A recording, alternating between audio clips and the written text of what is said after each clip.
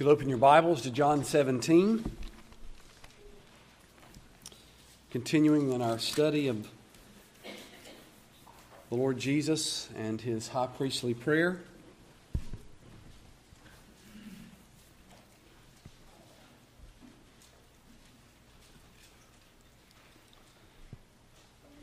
John chapter 17, I want to read beginning in verse 20.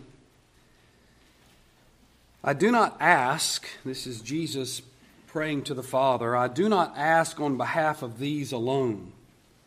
Speaking of that they be sanctified in the truth or set apart in the truth. I do not ask on behalf of these alone, my disciples at present, but for those also who believe in me through their word, that they may all be one, even as you, Father, and are in me, and I in you, that they also may be in us, so that the world may believe that you sent me. The glory which you have given me, I have given to them, that they may be one, just as we are one. I in them, and you in me, and they may be perfected in unity, so that the world may know that you sent me, and love them, even as you have loved me. This morning I want to focus mainly on the idea of the oneness spoken of here, the idea of unity in the context of the church that's in this prayer. And I want us to see, last week we had one main overarching point, which was a prayer for the blossoming body of Christ. A prayer for the blossoming body of Christ. This week we'll have another main overarching point, a prayer for unity in the blossoming body of Christ. A prayer for unity in the blossoming body of Christ. Now, under that main point and theme, there'll be three subpoints, A, B, and C. Letter A, unity in Christ that is derived from the unity of the one triune God.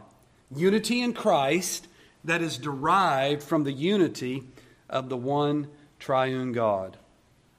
It's clear that the Lord Jesus is praying that they be one, or there be some type of unity.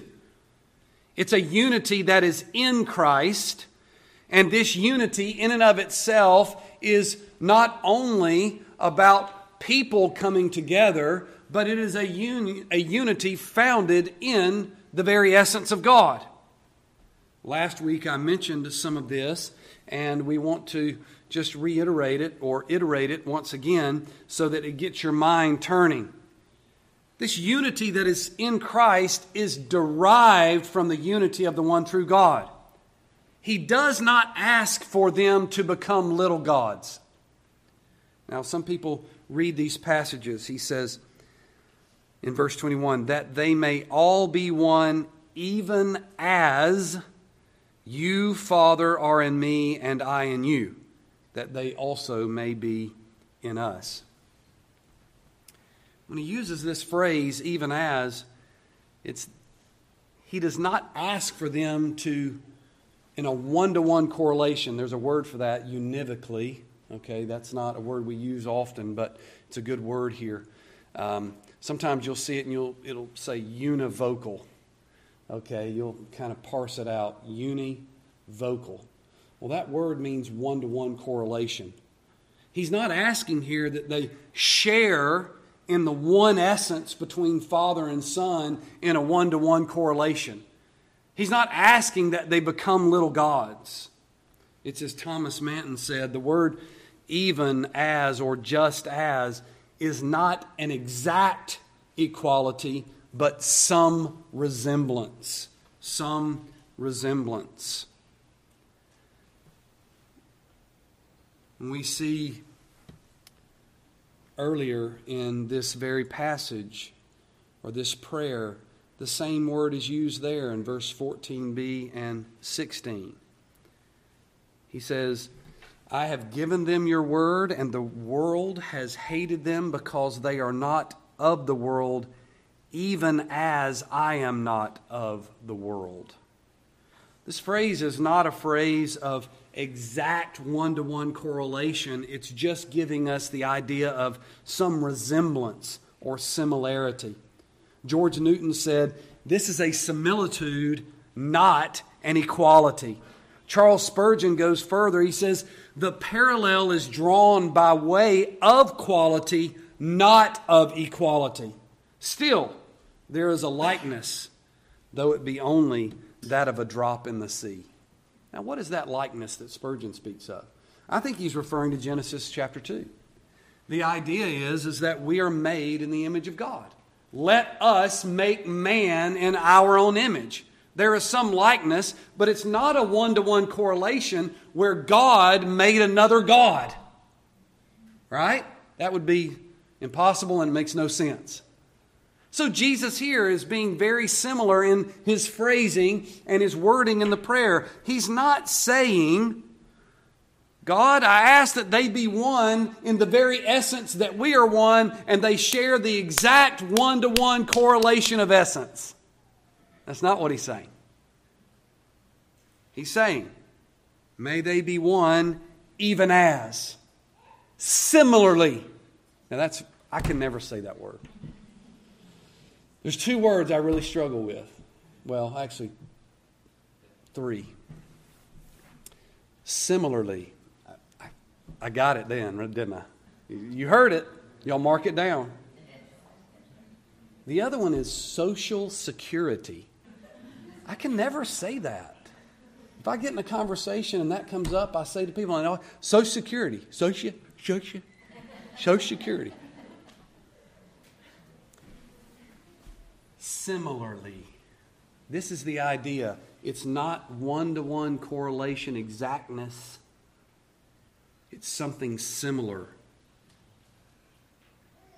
It's the idea that we have been made into the image of God, and He's asking for a return in the church to a functioning of the way man was made in the garden. They were made in the image of God.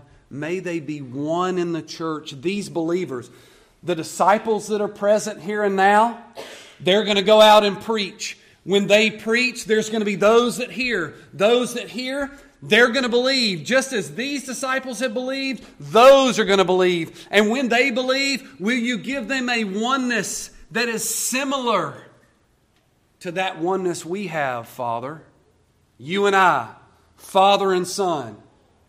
Make it similar, like it was in the garden, when they were made in our image, and they would worship and commune in that way.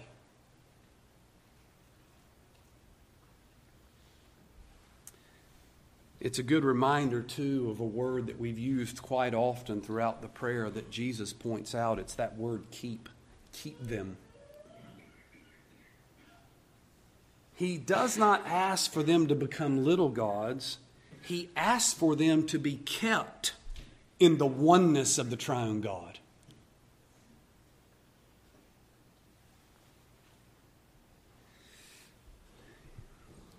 You know, it's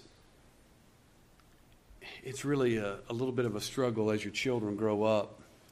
One of the things that you go through is after you have children and you have these little babies, there comes a time where you're actually going to let somebody else watch that child so you can go somewhere. And for a mom and dad, for the first time, that can be a little bit uncomfortable. You haven't left this child for a lengthy period of time. And then now you're going to let somebody else watch this child to keep them. But here the Son has all assurance in the Father, because He and the Father are of the same essence. They are very God of very God. Both. One in essence. Truly Father, truly Son. The Father is not the Son is not the Father, and yet at the same time they are one. And now the Son says, keep them. Keep them in our oneness. And I trust in our essence, the essence of the one true living God. He wants them to be kept in that oneness, but that exact oneness is not then attributed to the disciples in the same exact way. They don't become little gods. Thirdly, under letter A, he asks for them to have unity in the blessings of the oneness of the triune God. First of all, one of the blessings is that we are in Christ. Disciples are in Christ, and because we are in Christ, that means we are in fellowship with the Father. Our fellowship has been changed. Our relationship has been changed with God the Father because of being in Christ. He says, you, Father, and me, and I and you. He says, they all may be one, that they also may be in us. To be in Christ means to be in the Father in that sense. That one could stand before the Father safely. This is a great blessing.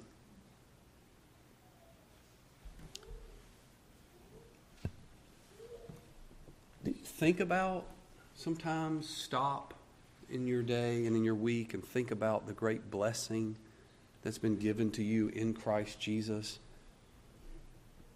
That one day you will be able to stand before the one true, living, holy God and enter into His presence and not be immediately destroyed.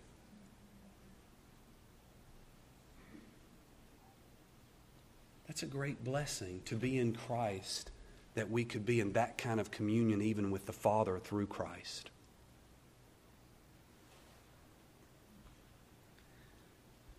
There's another part of this blessing. We become a part of a family that has a message to go out to the world. He says that they may all be one, even as you, Father, are in me and I in you, that they also may be in us, so that the world may believe that you sent me.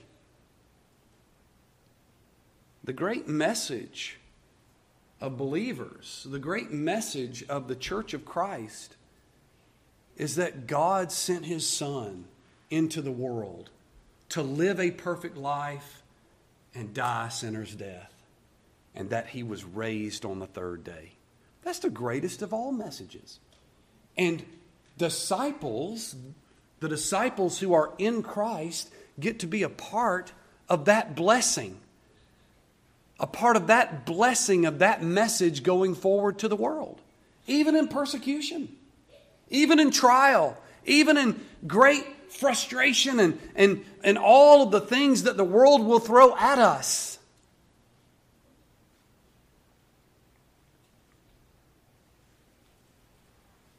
When we think about the whole message going out and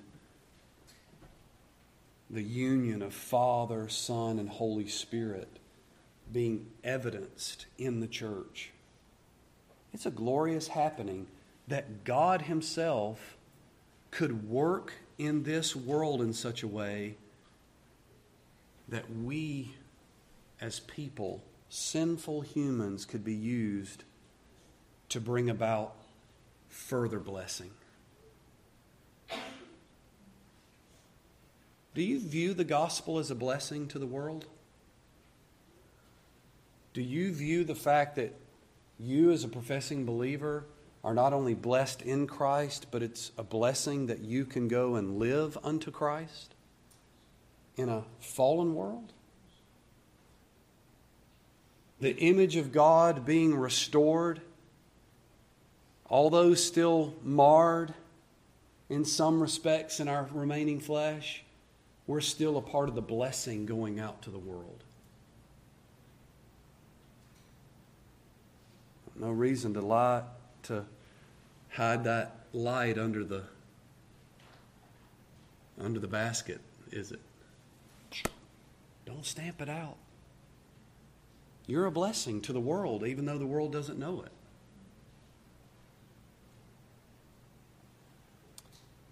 One writer says the whole Trinity is involved, the Father, the Son, and the Holy Spirit. It is first a supernatural unity defined by and included in the unity of the Father and the Son. He goes on, he says, the life we share as Christians is therefore nothing less than a participation in the life of the Godhead. This does not mean that we have become, in some sense, divine. It means that we are, by His sovereign grace, caught up in the saving work of God and made in Christ to be one people. There's supposed to be a unity among the body of Christ. A unity when we go out of this place. A unity while we're here together in this place. A unity in difficult matters. A unity in joyous matters.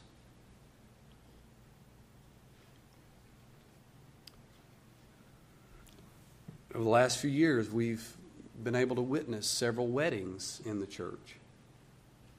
And to see at different times the body of Christ, people there at these weddings rejoicing in these marriages. There's great joys. To see a new baby born. To watch children grow up.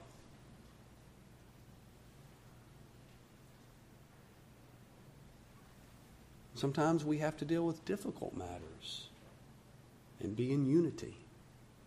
And we're doing it all to the glory of Christ because we're a part of His kingdom. And whatever the kingdom is, we're showing it to the world. And the church is the very essence of the kingdom explained.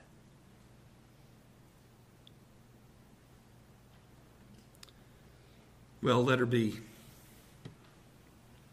Unity in Christ that knows no cultural boundary. There was a unity in Christ that's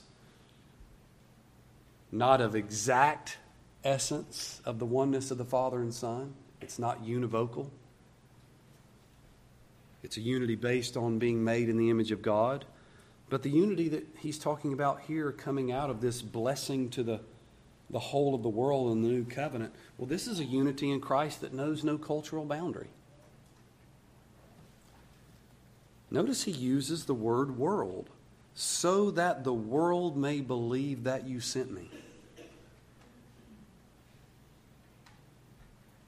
Jesus included two groups of people in the new covenant, Jews and Gentiles.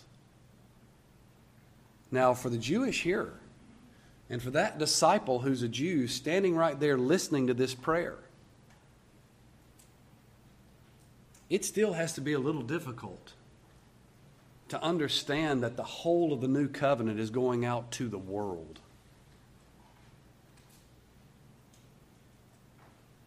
Remember, the Jews looked at the Gentiles as those sorry dogs returning to their vomit. That's what they were referred to by many Jews.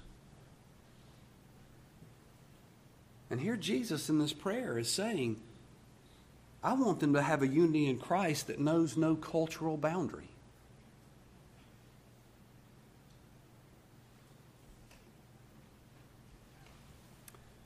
It doesn't mean that all cultures will agree with each other on everything.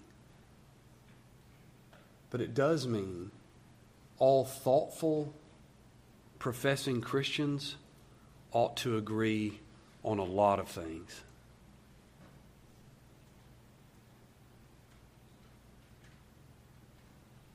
That's the kind of unity that we ought to have, even if we have different cultures or different backgrounds. Now, for most of us, much of our culture is alike.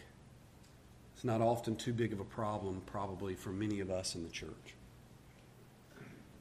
But we ought to be able to meet with other Christians who don't have the same cultural background and be in agreement with them on a lot of things, especially those biblical things that are of the utmost importance. Because the unity that the church has in Christ knows no cultural boundary.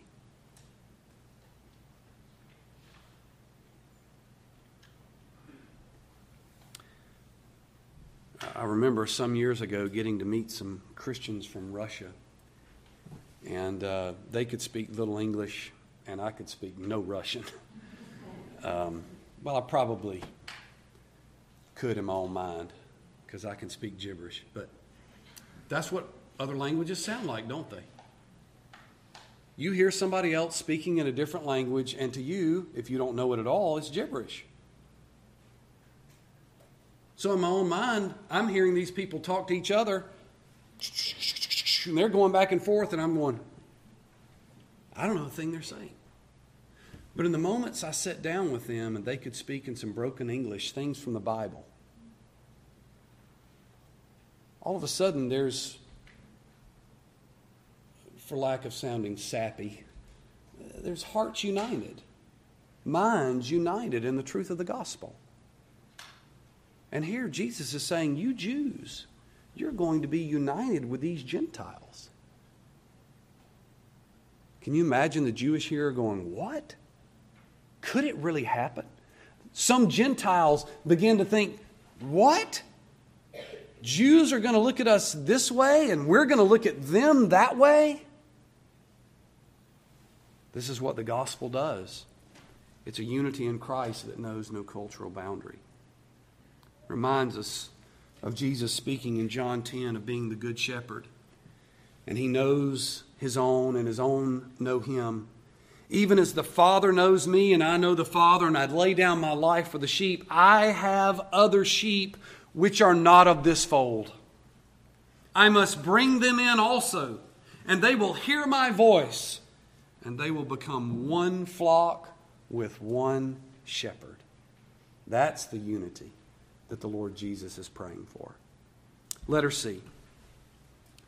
It's a unity in Christ that carries with it responsibilities. It's a unity in Christ that knows no cultural boundary, but it's also a unity in Christ that carries with it responsibilities. One writer says, this carries with it a vital responsibility, as it is the great dignity and privilege of believers to be one, so their improving of this privilege and living in unity is the sum and substance of their happiness and the means of obtaining all other blessings. Unity is important not only to the blessings going out, but unity is important to the very sum and substance of our happiness or our joy. Isn't there greater joy when there's unity than when there's disunity? When there's peace, there's greater joy. There's happiness. The unity in Christ, or unity in Christ that carries with it responsibilities, is the context of us learning to live in peace with one another. And we can only do that in Christ. Jesus speaks of it this way in verse 22. He says, the glory which you have given me, I have given to them. The Son he gloried in the Father. Their union was one in such a way that everything the Son did glorified the Father. When you talk about one of the glories of the very being of God is He has all joy and happiness in Himself. He doesn't need something else to gain happiness. He doesn't need something else to help Him increase His joy. God is, and He is joyful. He is that which is good and right, and there is all happiness in Himself.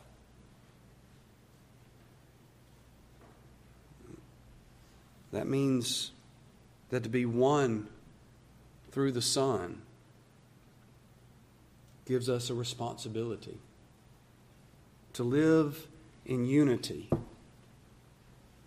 that we would seek joyfulness and peace in the gospel. Because that's who God is. That's who God is. One pastor noted this, speaking of how this was working out among the disciples of that time and how it would work out after the day of Pentecost. He said, it was easy to make them, difficult to make them disciples. Speaking of, it was easy for God to create them. God creating man was nothing for God. He spoke everything into existence. It was easy to make them, difficult to make them disciples, but nearly impossible to make them one. That often is true for us as humans, isn't it? We struggle to have real, genuine unity one with another. On a human level, just look at the world around us. Not saying there's not people that don't want to be gracious to each other in some way, but on a world level, it always seems to fall apart somewhere.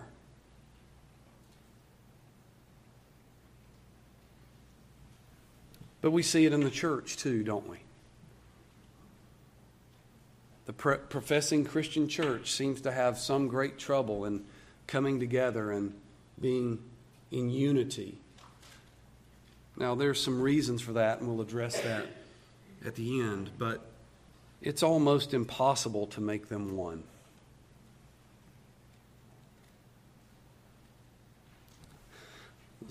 Thinking about the motto of the Seabees, if you've ever done any reading on them. Their motto is, the difficult we do immediately, the impossible takes a little longer. Thankfully, our Lord, He accomplishes all things for His good pleasure because He has all power. And nothing will thwart His will, and nothing will stop His grace. For He will have mercy on whom He has mercy, and compassion whom He has compassion.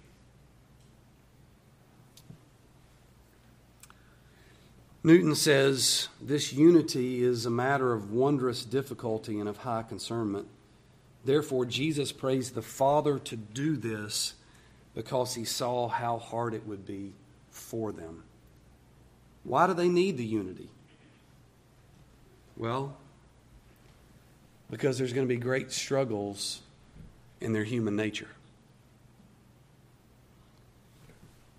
They're going to have a lot of likeness, but they're also going to have a lot of differences. Don't we start to see some of the differences among the disciples even while Jesus is on the earth? I mean, Jesus is right there with them and they're having their differences. You got two brothers trying to decide who's going to be on the right hand and their left, and their mother even enters the conversation. And the Lord Jesus says, you don't even know what you're asking for. I mean, He's right there and they're having some difficulty. And then the other disciples are looking at the two brothers going, who do they think they are? I want to be on His right hand. You see.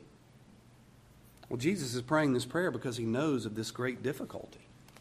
He knows how hard it will be.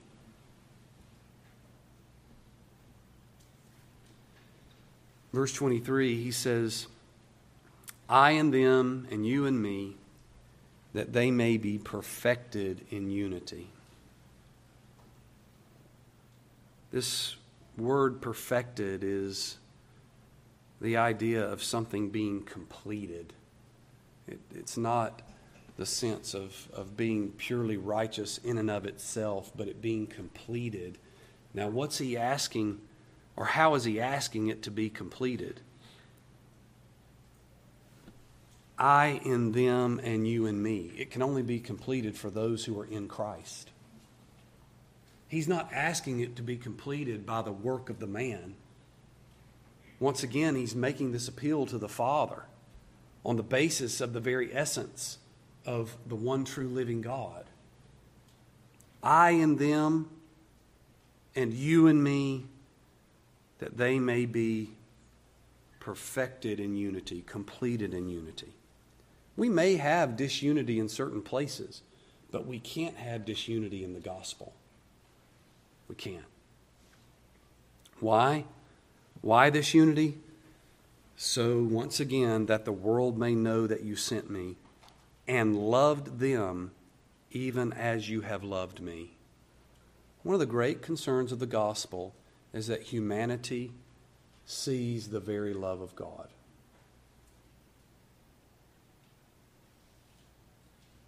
Now, you do recognize that's important because one day there will be the wrath of God that comes.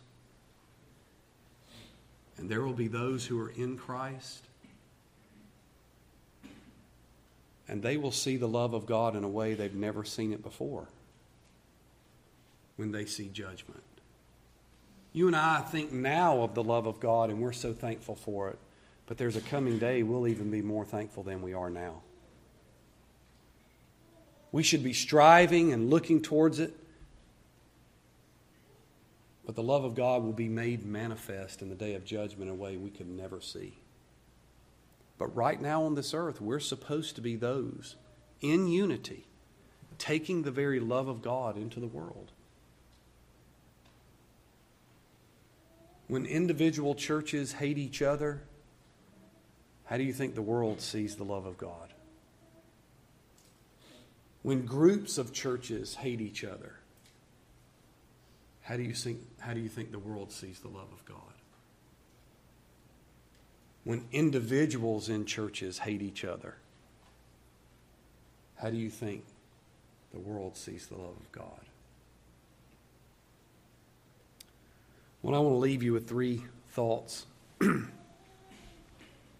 These are more practical in the context of the whole of kind of church life coming out of this prayer. Number 1, we are not in unity with some groups due to heretical doctrine. We are not in unity with some groups due to heretical doctrine. Some people want to read this prayer and they want to read other portions of the Scripture that talks about unity, and they act like there's no dividing lines. Now, the church does need to be that group that shows the love of God to the world. And yet at the same time, there are healthy dividing lines. There are places that we just can't have unity with some groups. Mormons, Jehovah's Witnesses, Oneness Pentecostals, they all have a heretical view of the Trinity in Christ. Now, I'm going to use a name. I'm not trying to be ugly or mean, just being honest. I've never met the man. If I did meet him, I would want to be gracious, and he seems like he'd be a very interesting person to talk to. T.D. Jakes. He's a Oneness Pentecostal. He does not hold the Trinity in proper view. He does not hold Christ in proper view. I cannot be in unity with T.D. Jakes, biblically. I could shake his hand. I could have dinner with him. He seems like he'd be fun to laugh with. He's got kind of a big laugh if you've ever heard it. It'd be an enjoyable time. But there'd be certain places I could not be in with unity, to have unity with him, and that would be on the doctrine of Christ, on the doctrine of the Trinity. And it's important that I understand that. There may be Mormons, and I've known some. We can be thankful for some of their graciousness and those things which they display in some certain situations and in the community. I may vote politically in places with them, but there's certain places I can't have unity with them. They do not hold the doctrine of Christ properly. They do not see Christ as the very Son of God in deity. The same is true for Jehovah's Witnesses. Doesn't mean we have to scream and yell at them and whatever else when they come to our door, but it does mean we have to say to them, I'm sorry, but you're not welcome to speak of those things in my home because those things are untrue. You're not holding Christ right. Christ is Jehovah. He's the King. And they don't see that. Therefore, Christian disunity with them is well-founded. We have a good reason to have disunity with them. So Christ here is not imploring us to just simply put good doctrine aside and say, well, let's just all love each other and act like it's no big deal. He's not saying that. He's talking about real, actual disciples. Disciples who are believers in Him properly. Believers in who He is and what He did and what He is doing according to the Scripture. And that He is the very Son of God come to this earth in human flesh, sinless flesh. So we are not in unity with some groups due to heretical doctrine. Number two, we are not in unity with some groups due to serious error in doctrine. There's a difference between heresy and error. Heresy is something that's damnable. If you believe that certain doctrine that way, you're so out of step that that's not even proper in the doctrine of salvation, and you've missed the whole of the gospel, and there's no salvation in that doctrinal view. But there is also error in doctrine, and we are not in unity with some groups due to serious error in doctrine. One of these groups is the Roman Catholics. We're not saying that every Roman Catholic is unconverted. For among some of the Roman Catholic Church, there is heresy. And among some of the Roman Catholic Church, they may not believe the heresy, but they believe things in great error. So inside a group that large with millions and millions and millions of people and millions of religious leaders in that group, you can't just simply say one group is all damned. Yet at the same time, if there are those in the Roman Catholic Church that are converted, they're converted in spite of Rome. Because the teaching of Rome has some heresy and lots of error.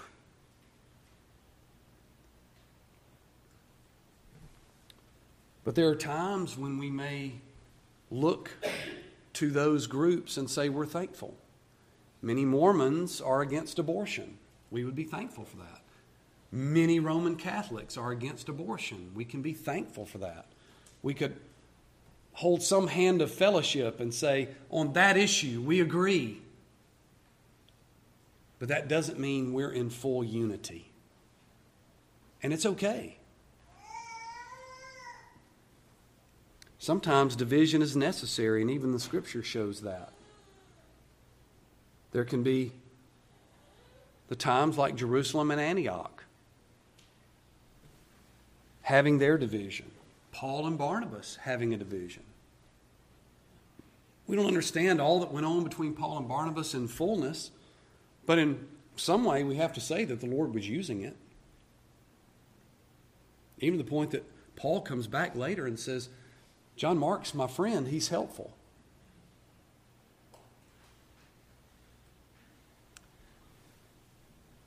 There can be these places of error that can even be solved, and the Scripture shows that as well. But we don't have to have unity with every single group that calls themselves Christian. We need to have our unity in Christ. And that means to have our unity in the Word of God. So we're not in unity with some groups due to heretical doctrine. We're not in unity with some groups due to error in doctrine. And we're not in unity with some groups due to remaining flesh in doctrine. We're not in unity with some groups due to remaining flesh in doctrine. Sometimes our remaining flesh gets involved in doctrine and we can't have unity with one another because of those issues. We have to look and be careful that we not make something a hill to die on that shouldn't be a hill to die on. I remember some years ago going to serve a church, and I'd only been there about a year, and I was sitting outside with some men after one of the Sunday evening services. And as we sat on the steps, this whole discussion came up about eschatology, end times, and they had this big discussion going on about dispensationalism. And as they began to talk, one man was espousing a 7-year tribulation, and one man was saying, well, yeah, but what about the pre-tribulation? And one man was saying, well, what about the post-tribulation? And another man was saying, yeah, but what about the mid-tribulation? And I'm sitting there in my head swimming. And at that moment, I became a pan-millennialist. It'll all pan out in the end.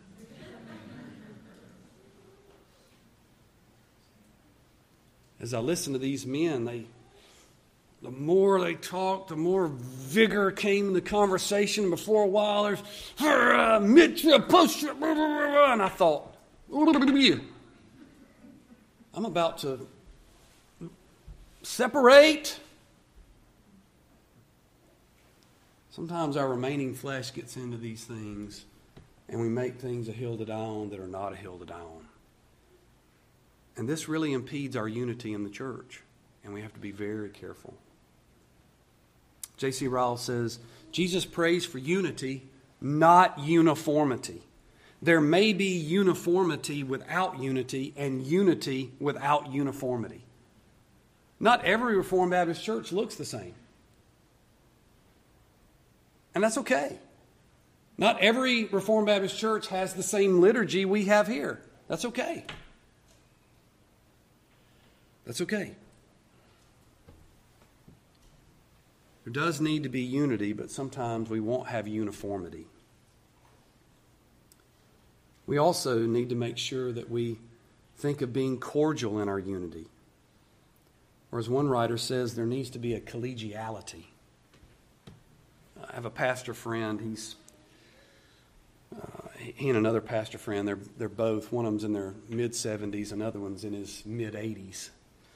And they've been friends for 45 plus years. And they have debated Baptist church history for almost all of those 45 years. I was privy to one of those conversations via phone. I was visiting one of the men, and the other man called and put the man on speakerphone, and they start debating the trail of blood. Do Baptists link all the way back to John the Baptist? And they're just going back and forth. And this other pastor, he is just adamant.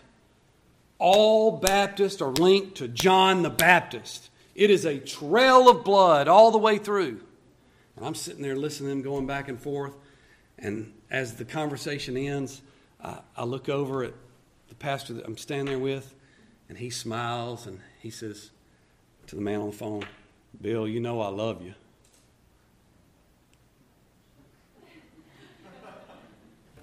They love each other. Sometimes we have those kind of discussions and they can be collegial.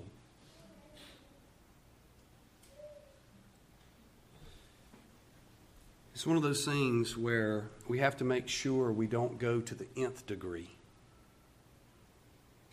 We don't want to be like Linus from Charlie Brown, who says, I love mankind, it's people I can't stand. I think Thomas Manton, says something we need to adhere. He says, acknowledge God in this matter. The Son prays for unity. Let us pray for this too. Before the division is broken out, and after divisions are broken out, this is the best means to settle the church. And it reminded me of Psalm 133:1.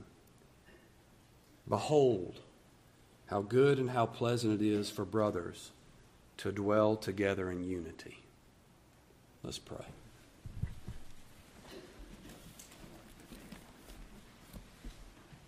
Heavenly Father, you're merciful to us in your word.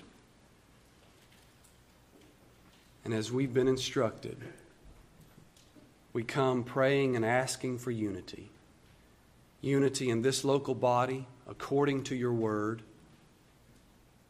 And we pray for unity among other local bodies and even our fellowship with those local bodies. That we have a fellowship that's based on the truth of your word, knowing and understanding the truth of your gospel. Lord, we are thankful that we are not being kept by our own righteousness, but we are kept in the very righteousness of your Son, Christ. And we are thankful that all our hope is in him and that he has given us to you. All glory and honor be to you, the one true living God, Father, Son, and Holy Spirit. Amen.